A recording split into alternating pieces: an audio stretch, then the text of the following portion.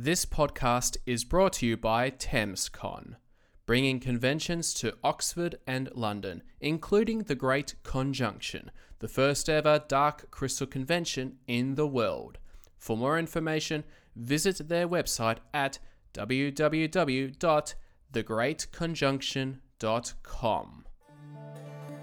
Another world, another time, in the age of wonder.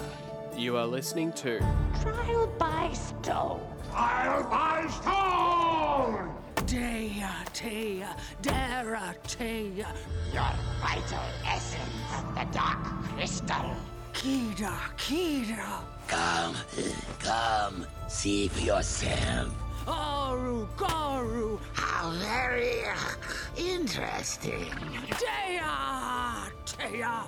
I feel the song of Thra in my heart. Now go, you heroes of Thra. Hello and welcome to Trial by Stone, the Dark Crystal podcast. I'm your host, Phil, and just want to say thank you so much for tuning in to this podcast. And we're, continuing our character discussions. We've sort of gone through, the main heroes of Thra with Rian and Deet and Breya and Hup. And but this time we're changing things around. Time to get a little darker. Yes, yeah, exactly. So of course with us is Sydney. So how you been doing, Sydney? Not bad. Happy 2021. This is our first recording session of the new year. So kind of exciting to start off the year talking about Celadon, I suppose. I'm gonna see it as a good thing.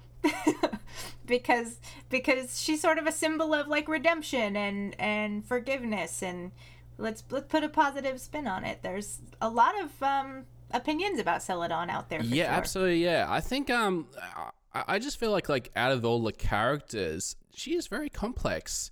I mean, and she, Celadon's just like, you would say, a supporting character on the show, but there's a lot of layers to her, which you probably don't get with other characters as sort of, supporting actors. Have that for the main characters that have these sort of complex traits that Celadon certainly has. So yeah, I'm really looking forward to chatting about Celadon. So no, which is really cool. Would you say you see her as a villain of the series, or because I kind of am inclined to not think of her as a villain necessarily, because even though she starts out sort of as an antagonist, ultimately what we learn from her is that she's not a bad guy in the end. She just had a transformation to make, but a lot of people are still kind of counting her as sort of a villain, to think of her as sort of like the Maleficent of the Dark Crystal world. I know her transformation was very interesting.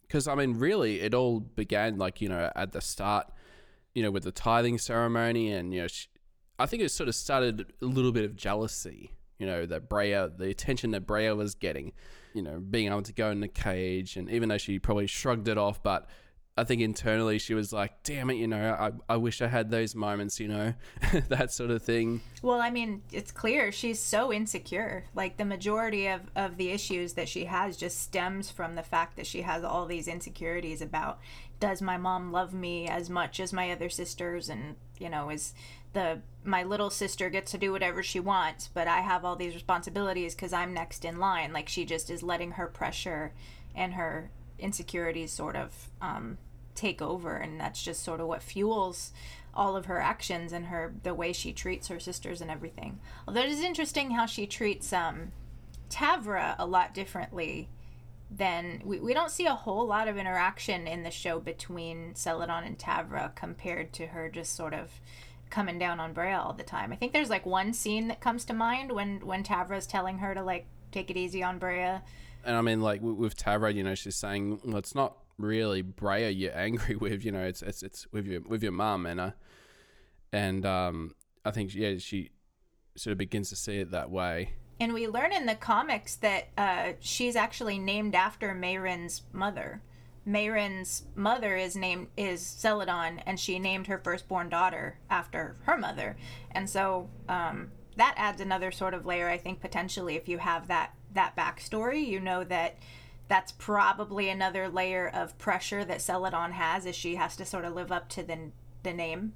I mean, because that was such a with reading the Dark Crystal Age Resistance comics, and getting through the last issue and finding out about I mean, it was just sort of came out of the blue that I'm going to name my first daughter Celadon, and that Celadon was the name of the old Modra's mother, or Celadon's grandmother. And that was actually I mean, if you get a chance to read these comics, they're definitely worth a read, because you do get a lot of stuff. You can get a lot of stuff about, find out who Mayans, who Brea, Celadon, and Tavra's father is as well. So it's really good back in context for like why the characters are the way they are, and just sort of gives a little bit more if you found yourself craving more interactions with these characters after Age of Resistance ended, because it is, I think a lot of us were wondering about Brea and Tavra and Celadon's dad, and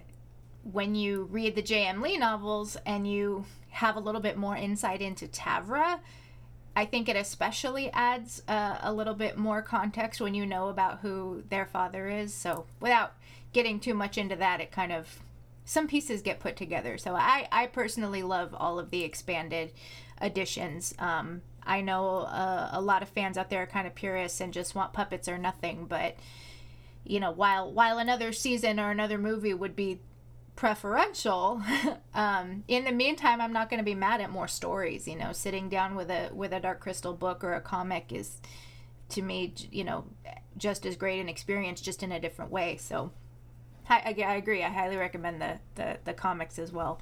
Yeah, no, they were really good, and I mean, like, I'm really hoping that they do another series down the track. It's sort of an interesting study as we're recording this in January. There hasn't been a lot of Dark Crystal stuff, announced, or things that are coming out this year, with the exception of the RPG, the tabletop game from River Horse. We should we have to get that first of all, and we should just get a bunch of our connections on here. Like, we should get Jason and like Nancy and a whole bunch of like the Gathering Songs people and Jamie and everybody to like play it. We should just all play it and do like a big live stream of us playing the game. But I know I was actually thinking on top of my head about that, like thinking about that would be a good tie-in, to promote the RPG game, but also have a bit of fun playing, because for me, it's like I haven't really played many of those the tabletop games with RPG. You haven't played any D&D style? No. I mean, that was the thing. I did try to get into it like a year or two ago. Like, I did bought the starter kit, and I just I think my struggle with it is always just the preparation. It's like, you could take you could almost take an hour or so just like setting up your character, or thinking all these things. You have to have a good dungeon master is the thing. If you've never played before, you can't. I mean, this is just speaking from my experience, having been in a few different campaigns at this point, but I have found that if you're a first time player, you shouldn't go straight in trying to create your own game and be a DM yourself. You should find somebody who's an experienced and good and understanding DM and have them sort of guide you through it. I had the privilege of having a brother who is just an incredible GM, and he's run so many games, and he does it professionally now and like teaches classes on it and stuff. So I was lucky in that, and that don't try to overwhelm yourself learning the entire thing. It's a lot. It is a whole bunch. But once you like get into it and you fall in love with your own character and everything, it's wonderful, which is why I think so many Dark Crystal fans have been waiting for a Thra set RPG game, because it's so well suited for it. It's like just some of the best world building in all of fiction. It's perfect for an RPG. It's great. So absolutely, yeah. And officially licensed too, so all the better. We actually do have one of our listeners was working on her own like independent RPG. Natalie, if you're listening, hey Natalie. She was actually working with some of her loved ones for a while on her own version of a tabletop game set in Thra, and was sort of asking for, she was back and forthing with me a little bit on ideas and things like that, and she's not the only one that I've heard, you know, talk about it at all, and it's definitely cool that there's an officially licensed game on the horizon for us to dive into. And I'm really curious to see if it's just going to be completely open-ended, or if they're going to be utilizing any pre-existing characters in the system whatsoever that you might encounter. But at the same time, that could be up to the GM, you know, if they choose to incorporate those characters on their own. Like, I just can't wait to see like how it's going to work, because it would be I want Ronip in that game. yeah, Ronip the Dungeon Master. Absolutely. I stand Ronip. Yeah, and I think, you know, it'd be cool to see like firelings in there too, and, you know, some of the stuff that a lot of people maybe choose to ignore or don't know as much about, but I think have a lot of potential still.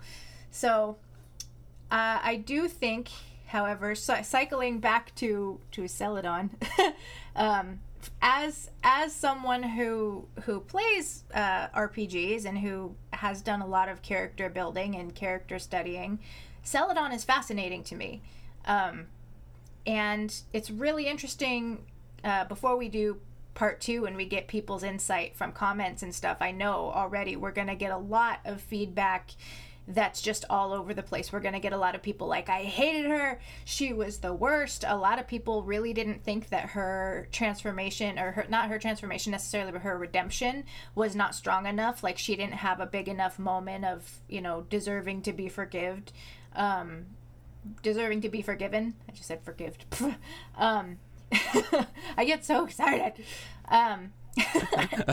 But a lot of people think that, and then other people get really passionate about it, like, no, she's so important. Like, I know Jamie, when we get Jamie back, he's going to talk about how he thinks it's just, and I agree with him, that the message of, you know, when we are willing to forgive someone and to be empathetic with why they feel the way they feel, and when someone who even goes through the most extreme, like, this is how I feel and I'm doubling down, and it seems really, really bad, but then when they see the light, so to speak, and start listening to others and come around and remember, you know, when we can forgive somebody even under those circumstances, how important it is to have a message like that. And Celadon is definitely a really good example of that, of, you know, how important forgiveness can be.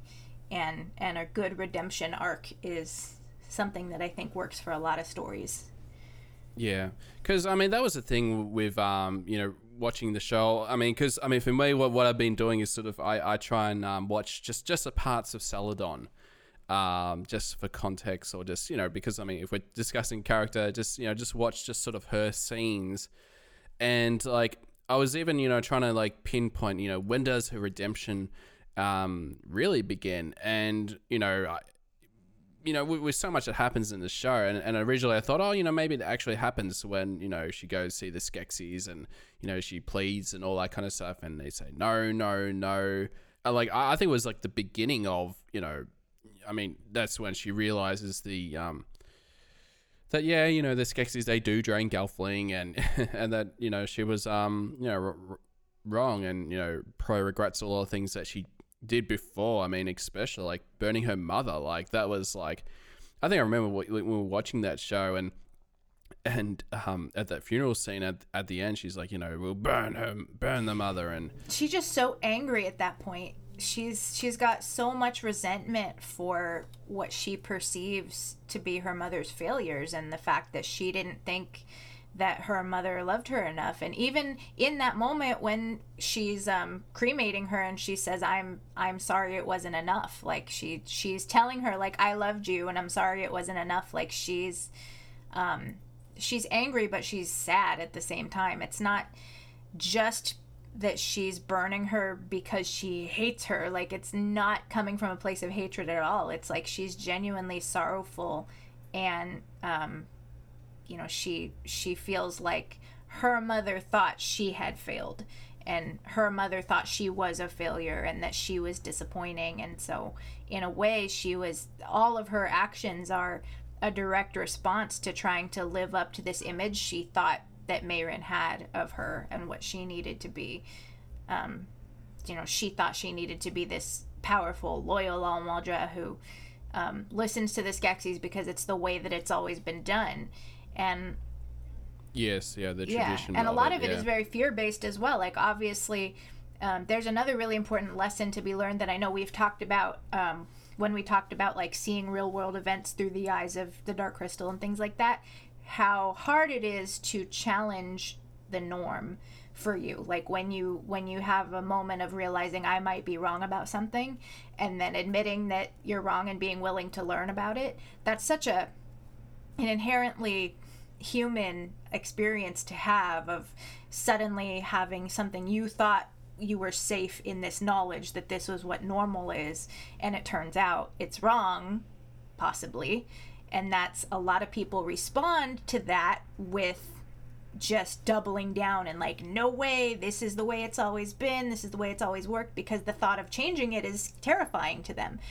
Because of course it is. Challenging what you consider to be normal, what you consider to be safe, is terrifying. And I think Celadon really exemplifies that, of like, well, this is the way we've always done it. And again, Celadon is sitting in a place of privilege where things have been working out pretty good for her under this system. She hasn't really witnessed firsthand how the Skeksis are making the world worse, because she's like, it's still fine where I'm sitting. she's sort of reaping the benefits of it, and she doesn't want to lose that. So a lot of it, there's a big old cocktail of things making Celadon feel the way she feels. She's sad, she's angry, but also I think more than anything she's scared. She's scared of change, because everybody is. Yeah, absolutely. Yeah. And like, I was even just thinking about, like, even with the whole redemption thing, that I thought, that it started with, when she finds out the truth, but even when she's in, locked up, and she still believes, not believes in, but still believes in the tradition, or like wanting, the possibility of sacrificing Gelfling. Well, then she's running on sacrificing a few to save many. She's running on pure desperation at that point too. Like, even when she flat out tells them, or when the Skeksis flat out tell her, like, we do drain Gelfling, we're killing you, it's true, all the rumors that you've been saying aren't true, like, no, they're true, we're evil, straight up. And she still is like trying to hold on to that sense of normal and what, maintaining the status quo, because that's safety to her. So she's desperately still trying to make a deal with them, like, at that point. Like, okay, well then just, what if we just give you 7 Gelfling, 1 from each clan? And they're like, nope, not good enough. No. And she's like, okay, well, what if just spare my sisters, just me and my sisters, and everybody else you can have. Like, she's just desperate. She's like, anything. Which is, I think, without getting too terribly, political or spicy, we've seen how people in positions of power, when everything starts to crumble around them and they just want to try to hold on to that sense of normality. Yeah, just a double down, and yeah, it's like an all or nothing. When you're running on desperation like that, and leaders, fear is a powerful thing, man. So yeah, definitely, yeah, and but yeah, like I really think that it sort of begins, her redemption is, when sort of Olgra comes in and saves them, essentially to sacrifice. That her sacrifice is sort of when things sort of, I think it's probably when the redemption sort of begins. She's reunited with her sisters, they're getting out. And I think Tavra's death, probably what cemented it, I think. Just thinking about it, even more so, that, yep, the Skeksis are really bad, they're doing terrible things, and all right, we got to work together to stop them. Well, I think you have a really good point about Aughra's sacrifice being a moment that that really shows Celadon the error of her ways, I suppose, and makes her well, I don't think it's necessarily that it shows her the error of her ways. I think she's been aware of the error. She's just been holding on to it anyway, again, out of desperation and fear. Like, I know I'm wrong, but I don't care. I need it to keep happening this way because otherwise everything changes, and that's scary. However, I think through seeing Agra's sacrifice, it shows her, like, yes, it's scary, but it has to happen. Some things are more important. You have to put your own fears aside and look at the bigger picture and see what matters more. And because I think up until that point, all of her interactions with Agra, she's very spiteful toward her. Celadon is very spiteful toward Agra and thinks, like, you know, you think you're more powerful than I am. I'm the All-Madra. Who are you? You've been gone this whole time, up, you know, chilling out in space. You haven't helped us at all. We're over here fending for ourselves. You're just a crazy old witch, and then suddenly you get to come in here and try to boss me around? No way. So she doesn't really have a full idea of who Agra is at that point. Like, Agra's just kind of this mythical being to her at that point, because Agra's sort of been, you know, pieced out. Yeah, for like 300 years. Yeah, yeah, Celadon doesn't really have the context until she sees Agra do that, and she's like, oh, you do love us. You love us enough to sacrifice yourself. And then look at what happened. She basically is reborn, you know, through her actions, and Celadon suddenly is like, oh, you are powerful. Oh, maybe I should listen to you. Maybe you do know what you're talking about more than I do. I think that's the moment she realizes she can trust Agra. So yeah, you're right. That is a huge moment, I think, is Agra's sort of sacrifice and then rebirth experience, which is interesting because a lot of people, Agra sort of represents this allegory for like a Christ figure or like a religious figure, and you can look back to a lot of stories and a lot of real world examples of people who claim to have, you know, been lost until they found their spirituality or their religion, that's what saved them, the idea of being saved. And you could kind of say that Agra was that for Celadon in this case. Yeah, absolutely. Yeah, which is pretty cool. You know, think about all these things like that.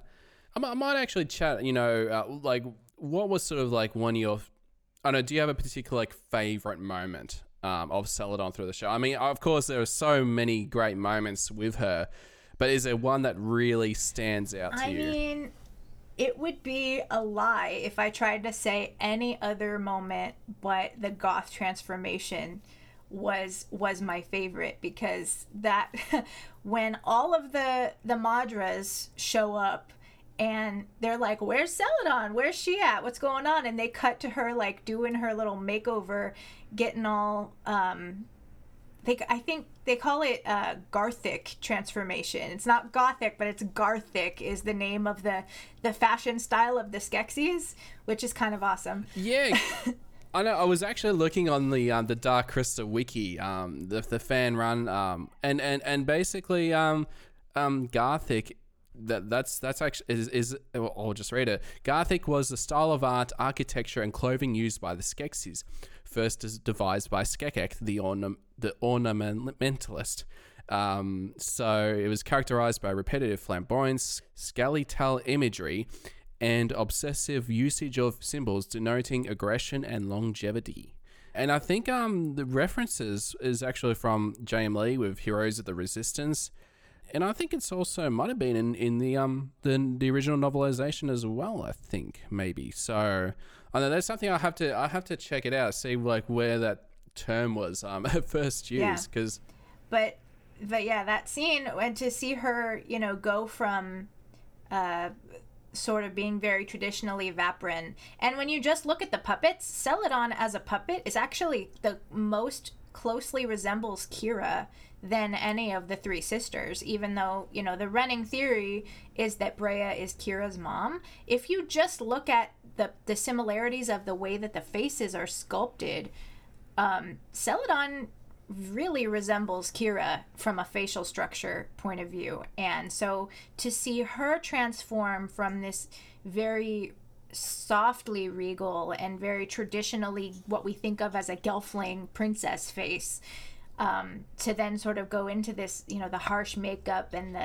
the spiky black sort of Maleficent like outfit that she dons, and you know, it's almost like a music video, the way that whole scene is shot. It's just like you can almost hear like this sort of heavy metal score building up in the background of her like transforming into this sort of goth goddess. And then she comes out and all of the other Madras are like, oh, she looks like a Skeksis, what's up?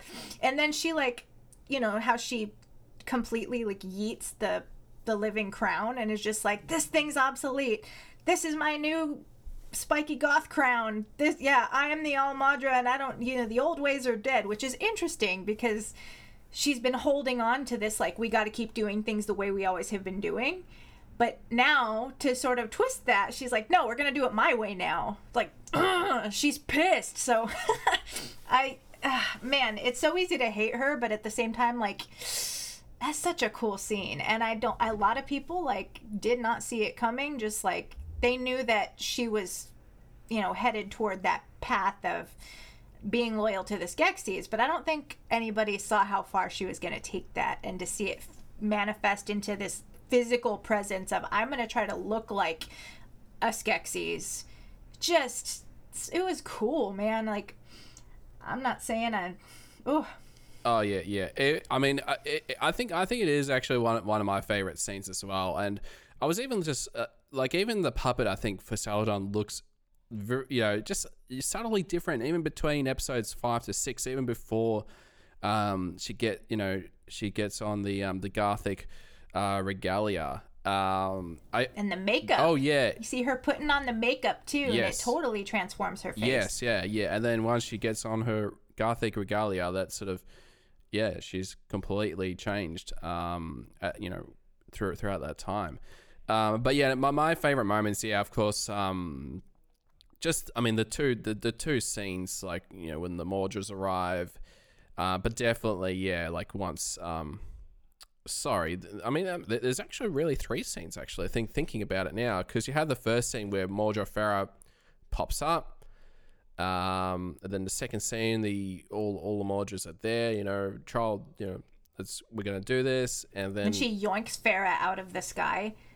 Like, we had to pause and like slow-mo that scene a couple times, because like my fiance at he was like, did she just use the force to pull Farah out of the air? Because it's really quick cut, and it's like you kind of can't really tell what's going on, because she just sort of waves her hand and then Farah's like falls out of the sky.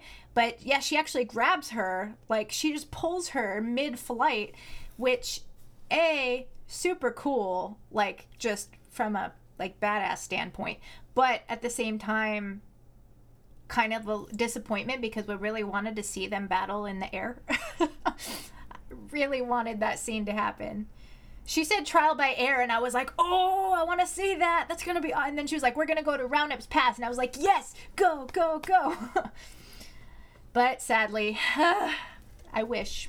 I know that didn't come to pass. But I mean, the cool thing was they actually did show, going back to the comics, they did show Roundup's Pass in the comics. So again, another reason to read these comics.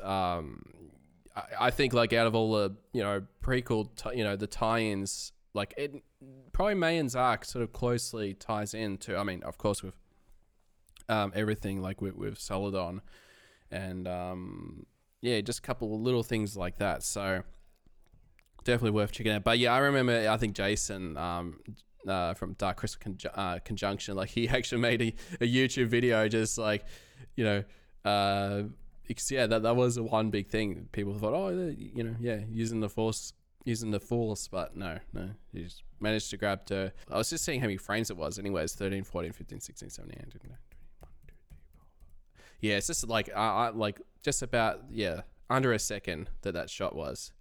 Yeah, so yeah, it is a blink and you miss for that one sometimes, yeah. Because you thought for a second, like, how powerful is she? Yeah. Did she just, like, yank Farah out of the sky? But no, she grabs her, but it's still, like, it's pretty cool, and it's very surprising. It's very like, oh, she's serious. She just pulled Cersei out of the sky, basically. Although it's interesting, this character is like Cersei. Celadon is kind of like Cersei in a way from Game of Thrones.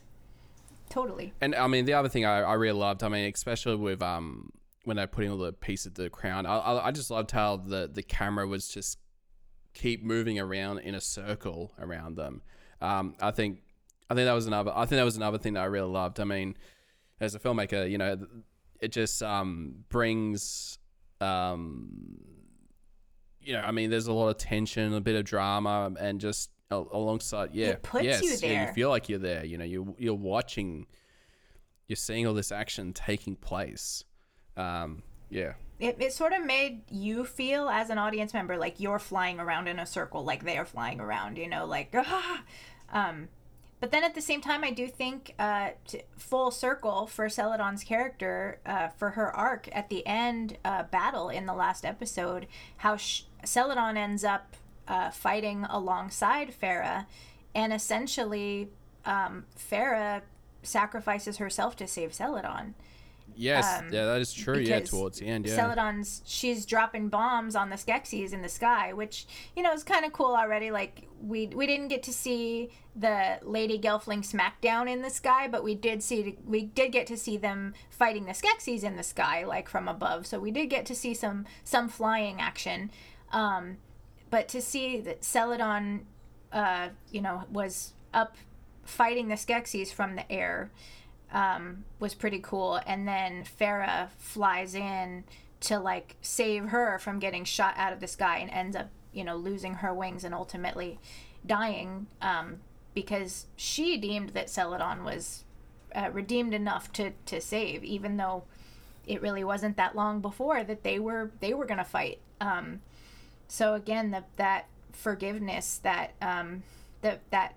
forgiveness and acknowledging when someone has changed, if Farah can exemplify that, you know, and she's such a strong, brave character, I think it really gives a really cool message about how strength and bravery often comes in the form of forgiveness. And so that relationship between Madra Farah and Celadon is one that I think we shouldn't take for granted, because is a really interesting message to be learned there, about the relationship between forgiveness and redemption, and then bravery, and also, you know, the fact that it's between two powerful women, because a lot of the time society tends to pit women against each other, especially, you know, when they're women in positions of power. A lot of the time, you know, a lot of aspects of society want women to fight and like tear each other down. And to see these two strong women these strong female characters of Celadon and Farah, who are strong and independent in their own ways, they start out at odds, but then they end up, you know, side by caring side, about each other enough to fight. Yeah. So Celadon's pretty important. A lot more than just a goth gelfling. If you ask me. Exactly. And although that's cool too. It's a great look. Like, I mean, I know where, like, the Widow Workshop, I mean, if they made like a Celadon with the Gothic regalia, it's like, ooh, you know, that would be a great piece. That would be so cool. Yeah. That would be really cool. And what a beautiful sculpt that would be. They would have to get the paint job just right, though. It'd be pretty easy to, you know, have her looking like she needs to be on RuPaul's Drag Race if you're not careful. But that being said, that would be a great paint job if they did it right. I would love to display a Celadon in her Gothic sort of. Again, it really reminds me of Maleficent, but like in a Dark Crystal sort of way. I mean, that's going to be like, it's one of those things now. It's like, you know, what will happen to Celadon? Like in you know, that's the thing now. It's like, what's going to happen to her next? And while we don't know what's going to happen with the future of Age of Resistance, Well, what are your thoughts about like whether she'll continue to be the old Maudra, or whether she's or whether there might be a occasion where she's like I forfeit and pass it on to someone else, or to Brea, or or whether she or she has to do something to prove herself that that she can take the claim again, or I don't know. Yeah, that's the one thing I'm really curious about, like what's going to happen to her next. There's also the question of what happens to Gelfling culture after this point, because the context we have from the J.M. Lee novels is that ultimately all of the clans sort of dissolve their boundaries from each other and just fuse into one clan of Gelfling. So at that point, are they going to even have an All-Maudra? Are they even going to have one Gelfling in a position of power over others, sort of serving as a matriarch? Or is it going to be sort of like they have like a council of Maudras, or how the entire system that they run for their politics is probably going to have to change, because again, the whole system of the Maudra was something devised by the Skeksis. They even tell her, you are the Maudra because you are All-Maudra because we made you All-Maudra. We created it. And I actually like with that scene, rewatching it, and it's like, well, the Vapran have never been Maudras, so there's been other clans that have been the old Maudra before, which I thought that was really interesting. Even though, the Skeksis started it, and I think they must have been trialing, a different clan each trine or whatever to, figure out, who'd be the best. And is like, what? Let's get the Vapran to just permanently be the old Maudra.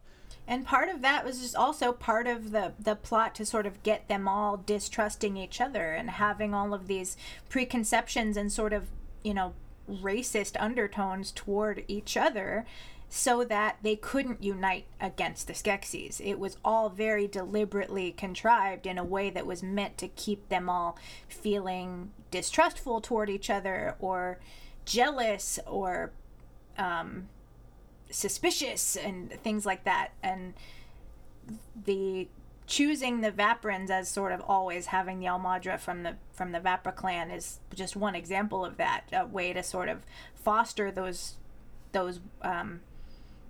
borders in between the different clans. And that's something that I don't think naturally comes to Gelfling. It had to have been forced on them by the Skeksis, because they knew that if left to their own devices, the Gelfling would unite and sort of be one with Thra, as opposed to being political and having these social boundaries.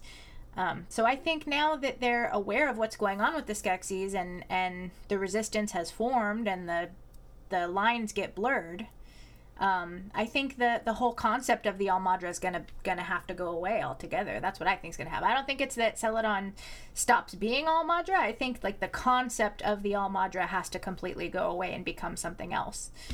And then also it's gonna depend too on how much of what happens in J.M. Lee's novels at the end of Flames of the Dark Crystal, how much of that is technically going to be considered officially canon compared to what would have happened in season 2 of the show.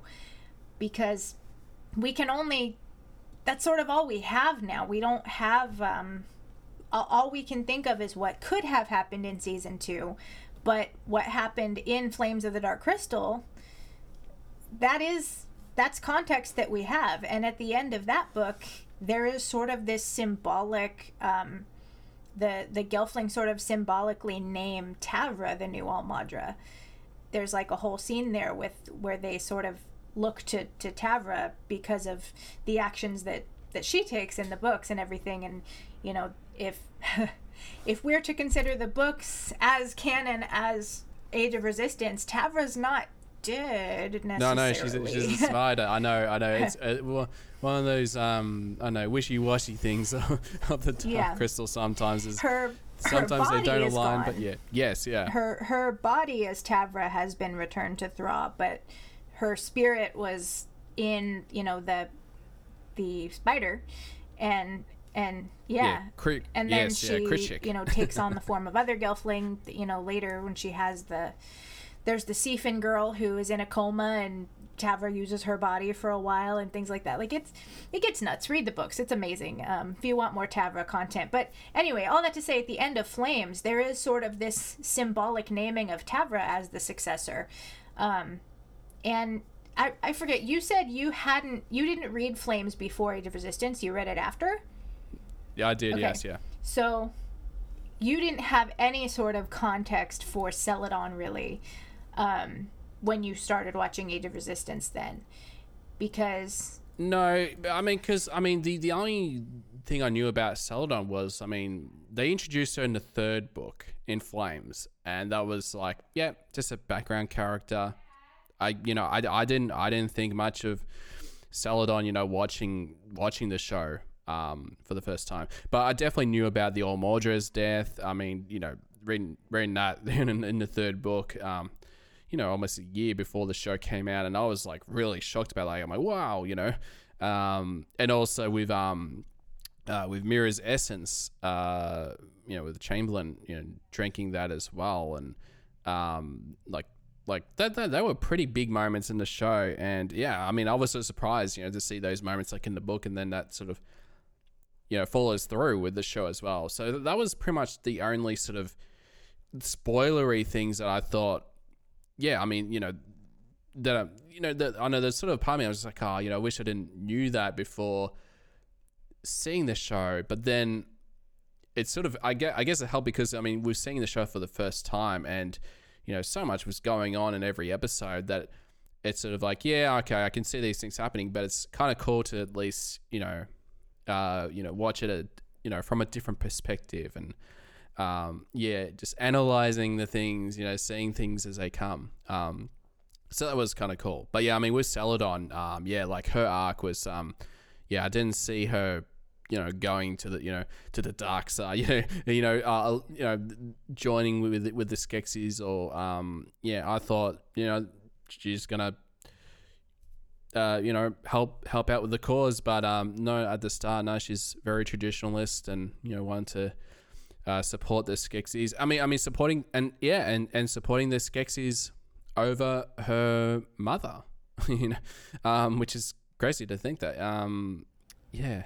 And they tell you that in Flames of the Dark Crystal, we get a little bit of information about.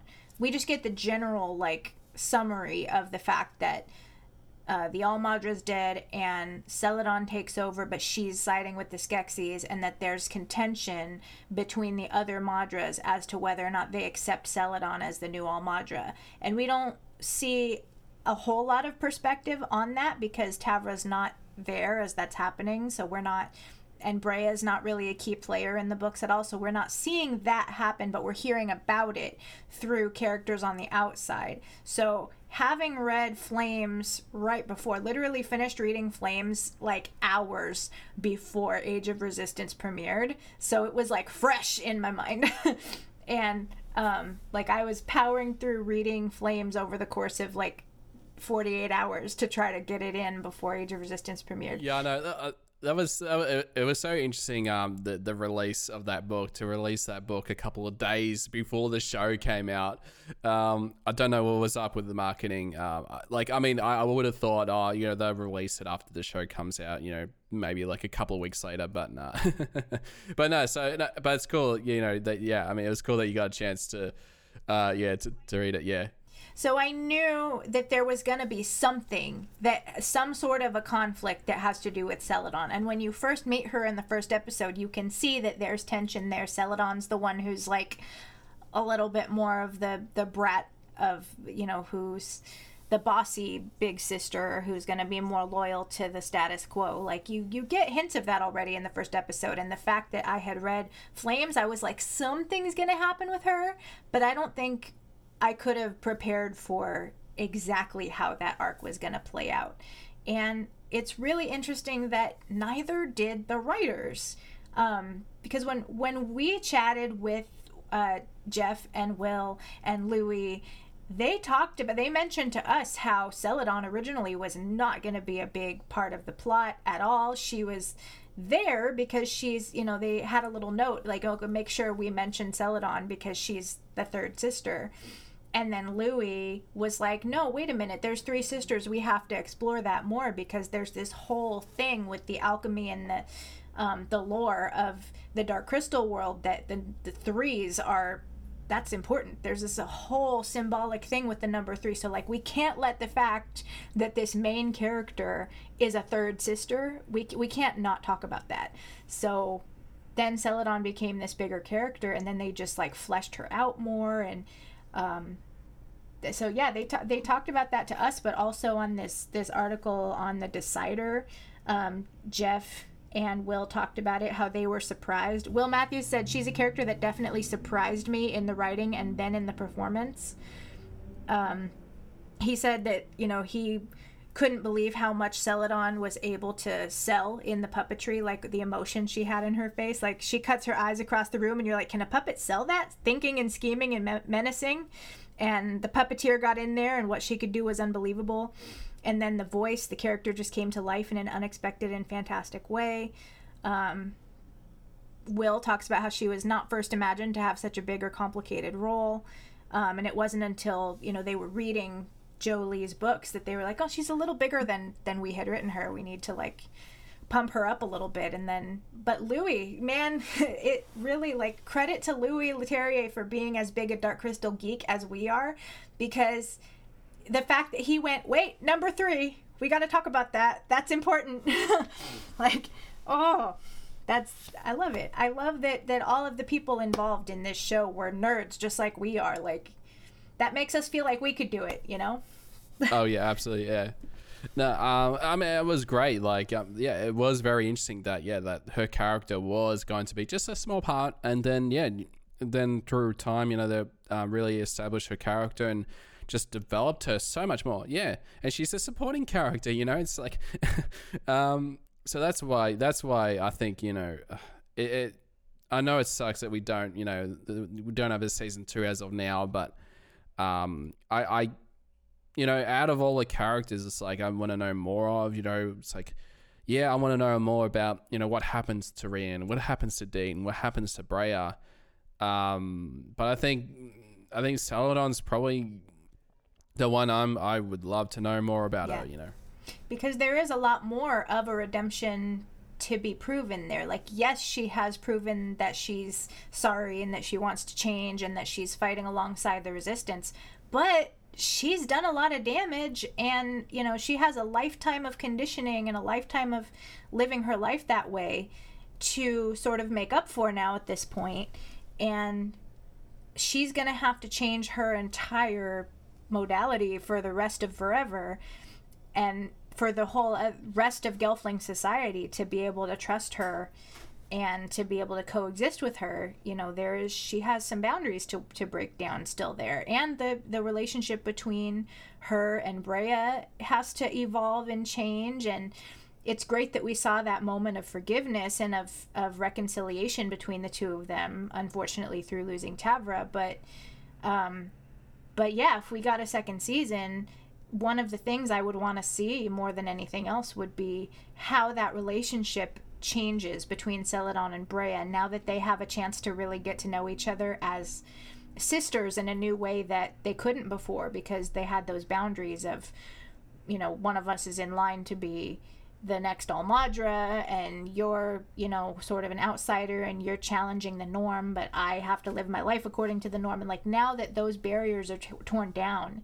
and they can just be vulnerable as sisters together, there's a whole story to be told there. Yeah, that the priority is now no longer about, you know, being the Mordra or whatnot, that the priority is going to be family. And, you know, the Gelfling's one big family, you know, the many become one. So, yeah, it's going to be really interesting to see what happens, you know, if, you know, when it happens. I hope it'll be pretty good stuff.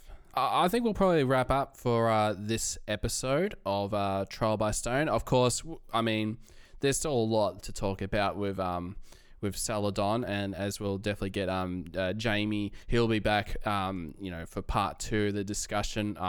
Get his thoughts. Yeah, I'm already thinking right now, like, oh, I didn't talk about this or that or that. We'll get there. And, you know, we've got so many character discussions to go to, but yeah, I think yeah, Celadon, I think overall, yeah, very complex, very interesting character, and I wonder if she's going to have another sort of regalia, for season 2. Yeah, is she going to transform again? Like, is she going to have to, like, figure out what her new look is now that she's redeemed, and, what is her new identity as the redeemed version of Celadon? Is it still going to be, is she going to be a little more emo looking this time, or how's that going to go? I don't know. Let's see. Makeup tutorial by Celadon. Exactly, yeah. Does Celadon become the next big beauty guru of Thra? Ooh, yeah. Let's find out in season 2. Exactly, yeah. I know, we shall see, yeah. All right, so yeah, we'll wrap it up, and thank you so much for tuning in, and yeah, definitely stay tuned for more Trial by Stone.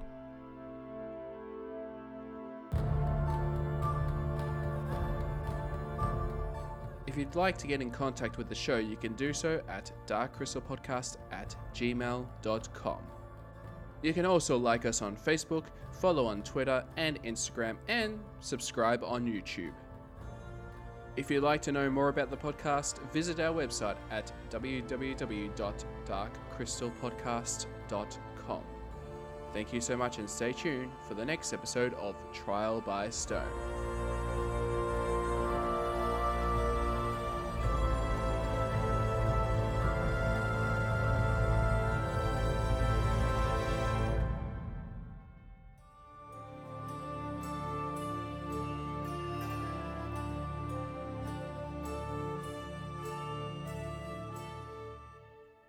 This podcast is brought to you by ThamesCon, bringing conventions to Oxford and London, including the Great Conjunction, the first ever Dark Crystal convention in the world. For more information, visit their website at www.thegreatconjunction.com.